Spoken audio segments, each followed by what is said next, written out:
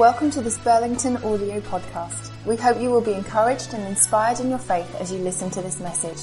We'd love to hear what you think. Please be in touch with us through the website.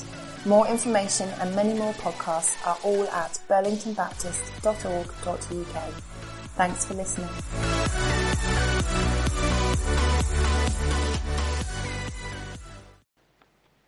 You may have noticed a growing trend for 2 sermons.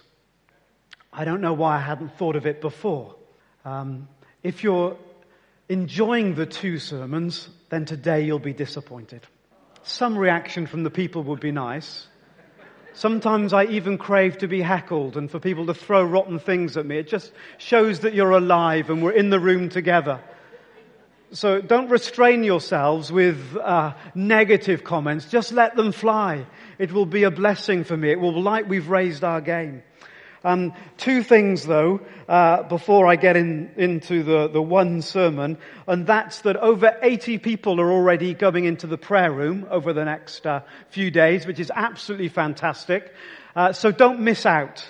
At the end of this morning, Liam, who's gone somewhere, and Henry, who I can't find either, but they will be around publicly and can sign you up right now, like a timeshare. Do the deal right now, and you'll get a free hug if you do sign up right now.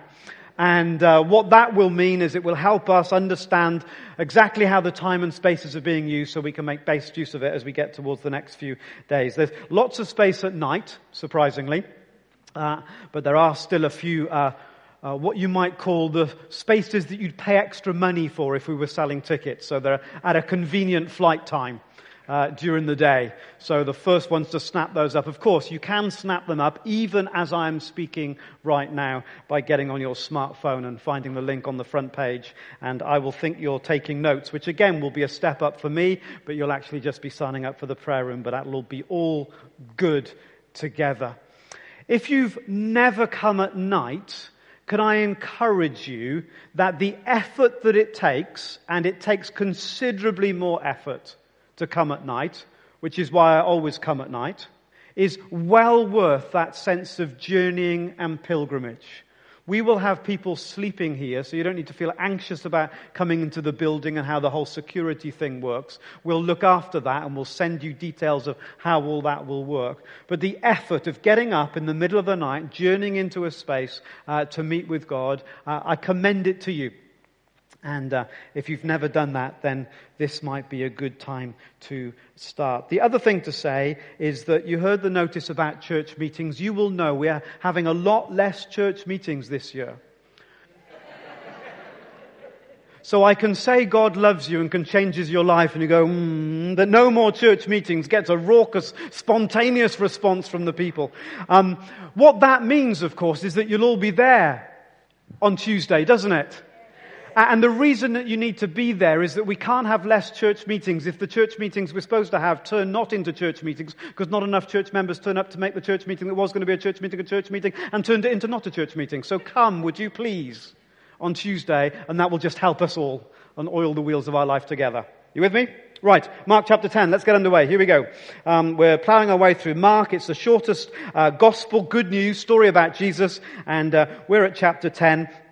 And it begins with a very important section on divorce and remarriage that we're not going to look at this morning. I will come back to it. I promise you that I will come back to look at these specific verses. They say some really important things that undergird my and our understanding of marriage, divorce, remarriage, and all of that stuff. Some really super important things for us to unpack there, but we're not going to do that today.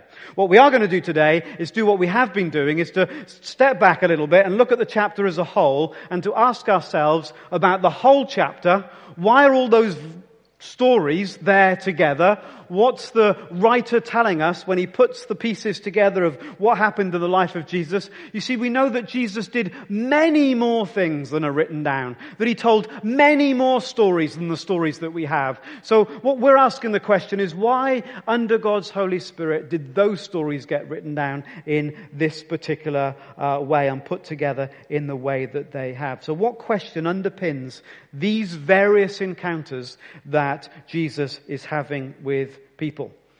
And what is the dominating story? So we've talked about the story that unlocks truth for the rest of the chapter. The dominating story here is the first one that Graham read about the children.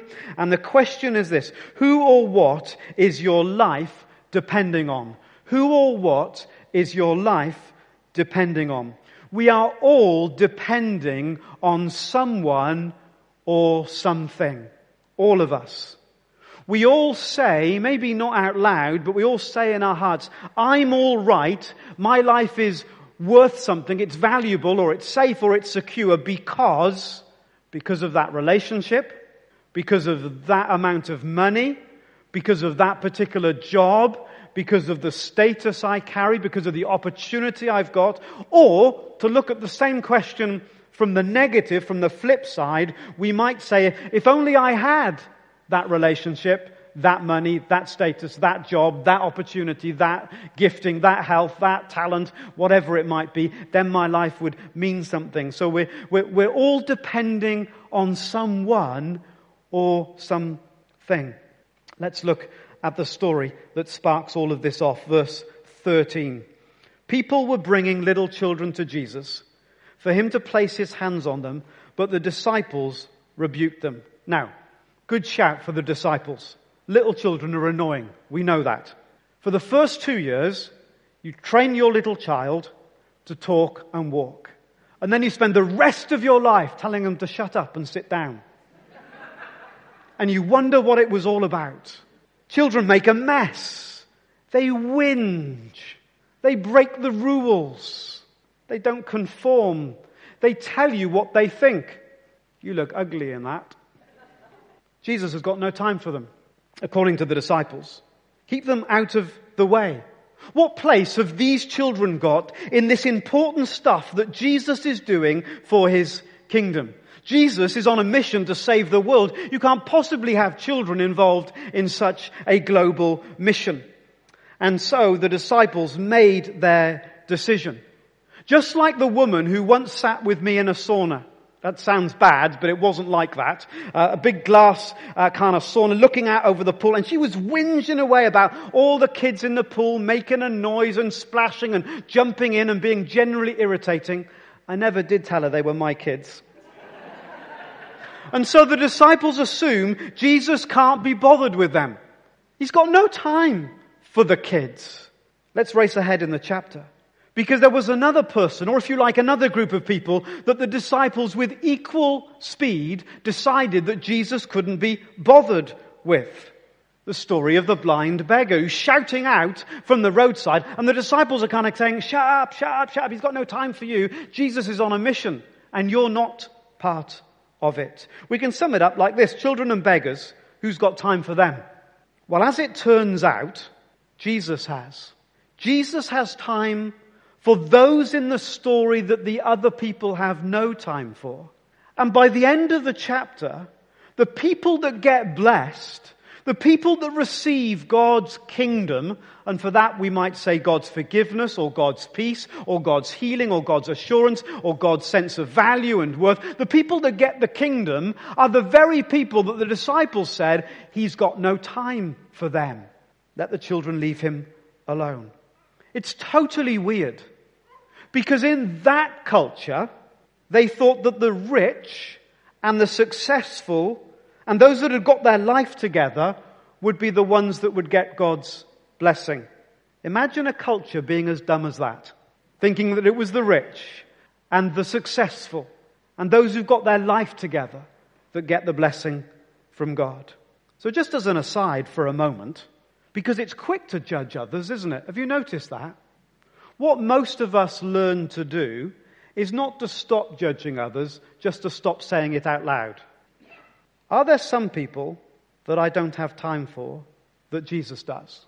Are there some people that I kind of, let's just keep them over there because they can't be possibly part of what God has for me? The fantastic thing about this community is that we, you, us, connect right across the spectrums of divide, whether it be age or gender or economics or ethnicity or class or education, whatever might divide, we are saying, in the name of Jesus, we're going to cross it. You with me? You with me? So we have 85-year-olds getting baptized in the pool. And we have 11-year-olds getting baptized in the pool. And we have some in the middle of those. You don't need to wait until you're 85. Some of you will remember on Easter Sunday, we baptized Dot, 85 years of age. And the reason I'm telling you this story right now is because it's super important. Doris, not Dot. Dot's sitting over there. The reason I tell you this story, it's super important, is because she went to her minister when she was in her early teens and said, I want to be baptized. And he said, come back a little later. So she did, 70 odd years later. We need to be embracing of what God's doing across all the divides. You with me? And so are there some people that I don't have time for that Jesus does? And I chuck a few things out this morning, because as part of a whole family, we have lots of smaller families that are reaching out to all kinds of different sectors of our society, all different cultures and people from all different backgrounds, and it's part of the rich tapestry to which God has called us to. But they all need your help. Feet for the Street and 11s and Impact and First Steps and Tiddlywinks and Lunch Club, they all need our help. We all go, yes, it's so good because we're reaching all these, but they need our help. And you can't help all of them, and you shouldn't be helping all of them, but you could help one of them. So are there some people that I don't have time for that Jesus is saying, these people? Are there people that in my mind I could shoo away and say, I'm not sure that's part of my story. It's not part of Jesus' story in me, when actually he's saying, yes, it is. Our children's work is super resourced, but I do worry that few people end up doing too much. That's certainly true of our youth work at the moment. So hands up if you became a Christian while you were in your teens or before you were 20. Hands up. Okay, so at least half, if not more, in the room. So it's the most fertile mission period of anyone's life. Would you agree? Statistically, it's the most fertile period. We should put more resources and more energy. That doesn't mean money, that means people. More resource, more people into that ministry because it's the most fruitful. Because you know when Jesus was the farmer and he was sowing out his seed and he lobbed it, and we know about the seed falling on different soils. Now, if you're the farmer, where are you going to sow your seed? On the good soil. Are there some people that I don't have time for that Jesus does? Anyway, back to our story. People were bringing children to Jesus, and the disciples were getting in the way and saying, no, Jesus doesn't want anything to do with this. And Jesus rebukes the disciples. And I love that Jesus uses every opportunity to teach something. And he says, verse 15, truly I tell you, anyone who will not receive the kingdom of God like a little child will never enter it. And he took the children in his arms, placed his hands on them, and blessed them. What were the disciples doing when that happened? Good idea, Jesus. Awkward. Unless you receive the kingdom of God like a little child, you'll never enter it. What does it mean to receive the kingdom like a child? Well, children are dependent. Children long to grow up because they want to be independent. That's the curse of humanity.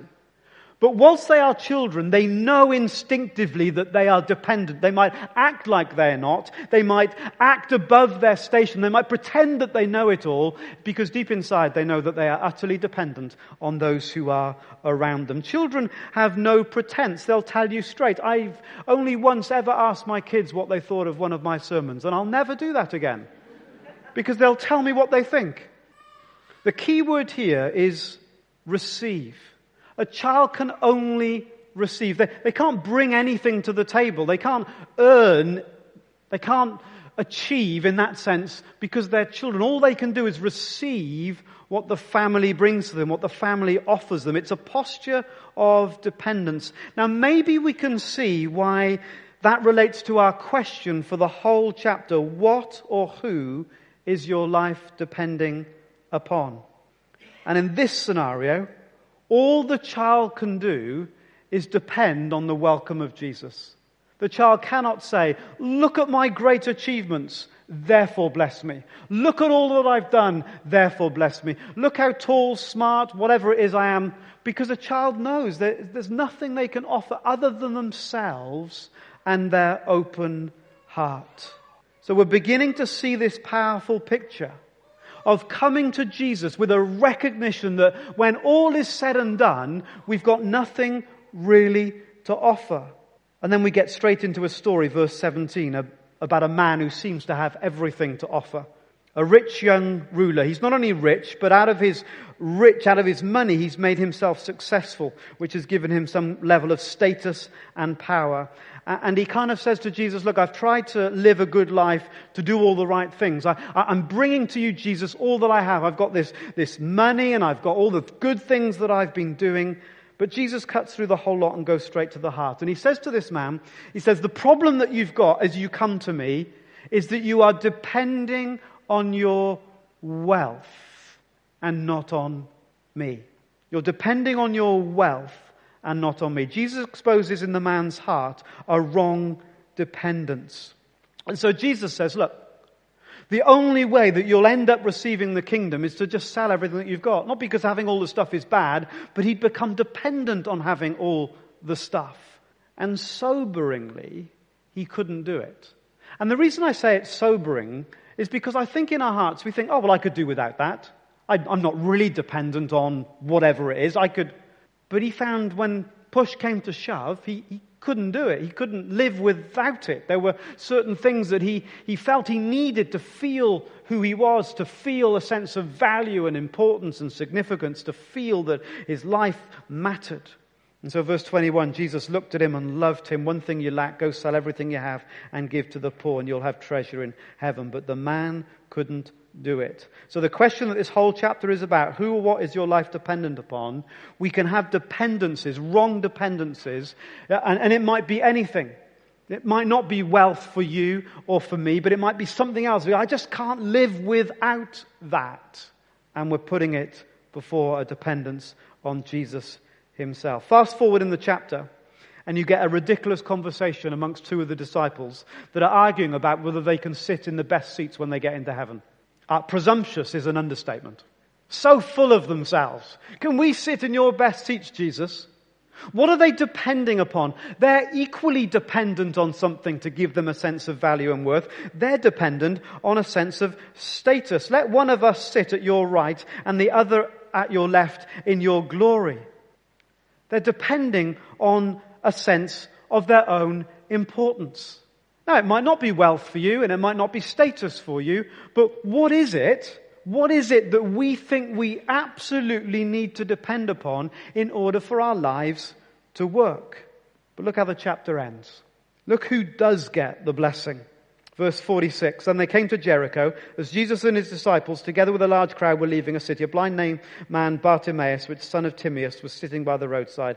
When he heard that it was Jesus of Nazareth, he began to shout, Jesus, son of David, have mercy on me. Many rebuked him and told him to be quiet. Many rebuked him and told him to be quiet. But he shouted all the more. And we know how the story plays out. The beggar gets Jesus' attention and ends up being healed.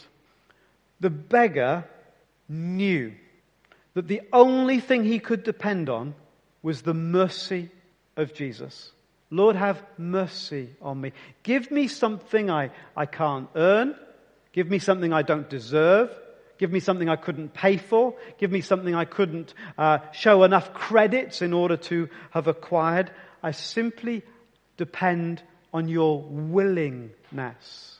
Just like the children who simply depended on Jesus' willingness, they get the blessing. And then you get the blind beggar who simply depended on Jesus' willingness, and he gets the blessing too. So we would be right to conclude that wrong dependence is anything that we depend upon. Because when we come to Jesus, we need to come saying, actually, it doesn't matter all this stuff that I think I've got, all this stuff that I think is important. Actually, when I come to you, it counts for nothing at all. Children got it. Total dependence. No bargaining, no moral high ground, no persuasion, no puffed up pride, no good work credits. The blind beggar got it. No bargaining, no moral credit, no puffed up pride, no persuasion, all the rest of it. True dependence. True dependence is on Jesus. The climax in this story of the man shouting, "Have mercy." He recognizes that he's totally and utterly dependent on Jesus. If Jesus walked on by, the beggar could do nothing about it at all. If Jesus decided that he didn't want to bless children, the children could do nothing about it at all. The rich young ruler was asking the wrong question. See, the rich young ruler was asking, what must I do? And what's the answer to that question? What must you do? Nothing. Nothing. It's nothing that I do. I cannot do anything to earn God's grace and favor in my life. If we can't earn it, then who gets it? And that was the question in the middle that was puzzling the disciples. And they were going, well, who on earth can be saved then? If the rich people that we thought were going to get it, they don't get it. And Jesus makes it even worse. He says, for rich people, it's like trying to get them through the eye of a needle in order for them to come into the kingdom. Well, it's impossible then. And they're in this kind of daze. Who on earth can get it? And then Jesus says, well, the truth is this. With man, it might be impossible. With God, all things are possible.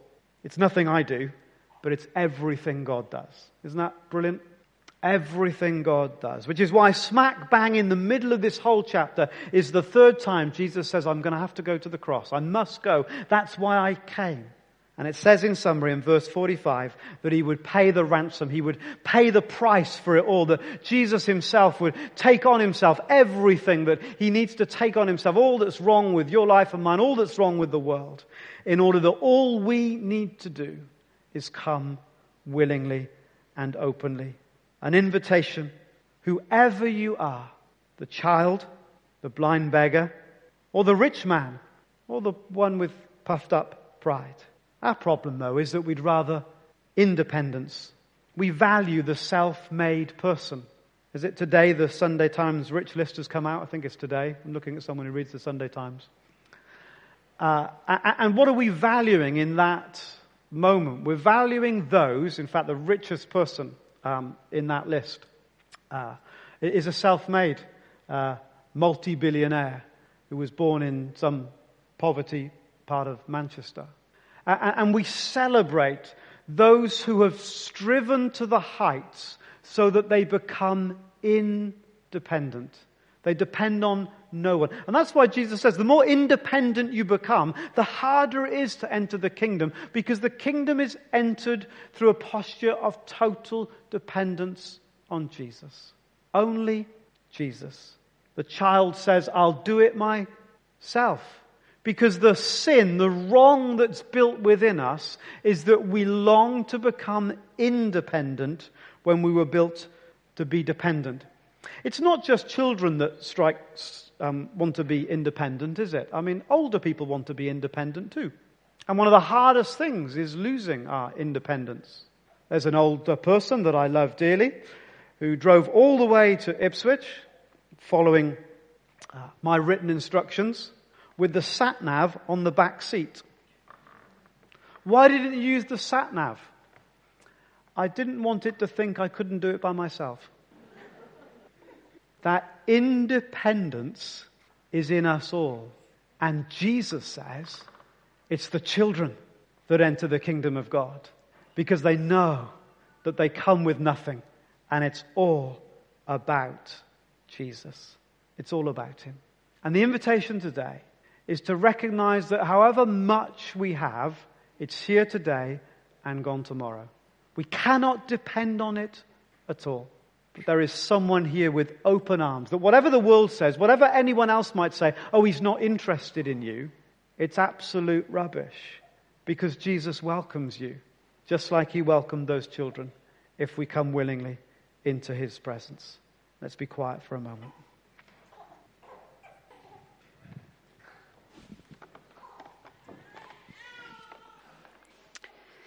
And let's stand together, shall we? We're going to sing in a moment a song which says, I'm going to put my trust in you. I might want to stand. Thank you. It's a song that says, I'm going to put my whole trust in you when things are good, when things are bad. So let's just be still for a moment as the band start playing. Father God, the invitation you give us is to come and follow you. The invitation that you gave those children was to come, and I'm sure you welcomed them with open arms. The invitation you give to each of us right now is to come and meet our loving Father. And so as we sing this song, we sing it as a prayer. We're going to trust you forevermore. We're going to trust you forevermore. And as we say that, may those words go from our mouth to our hearts. May they go from our heart into our lives. And may we live a life that shows we're trusting you forevermore, that we're dependent upon you and you alone. Let's sing together.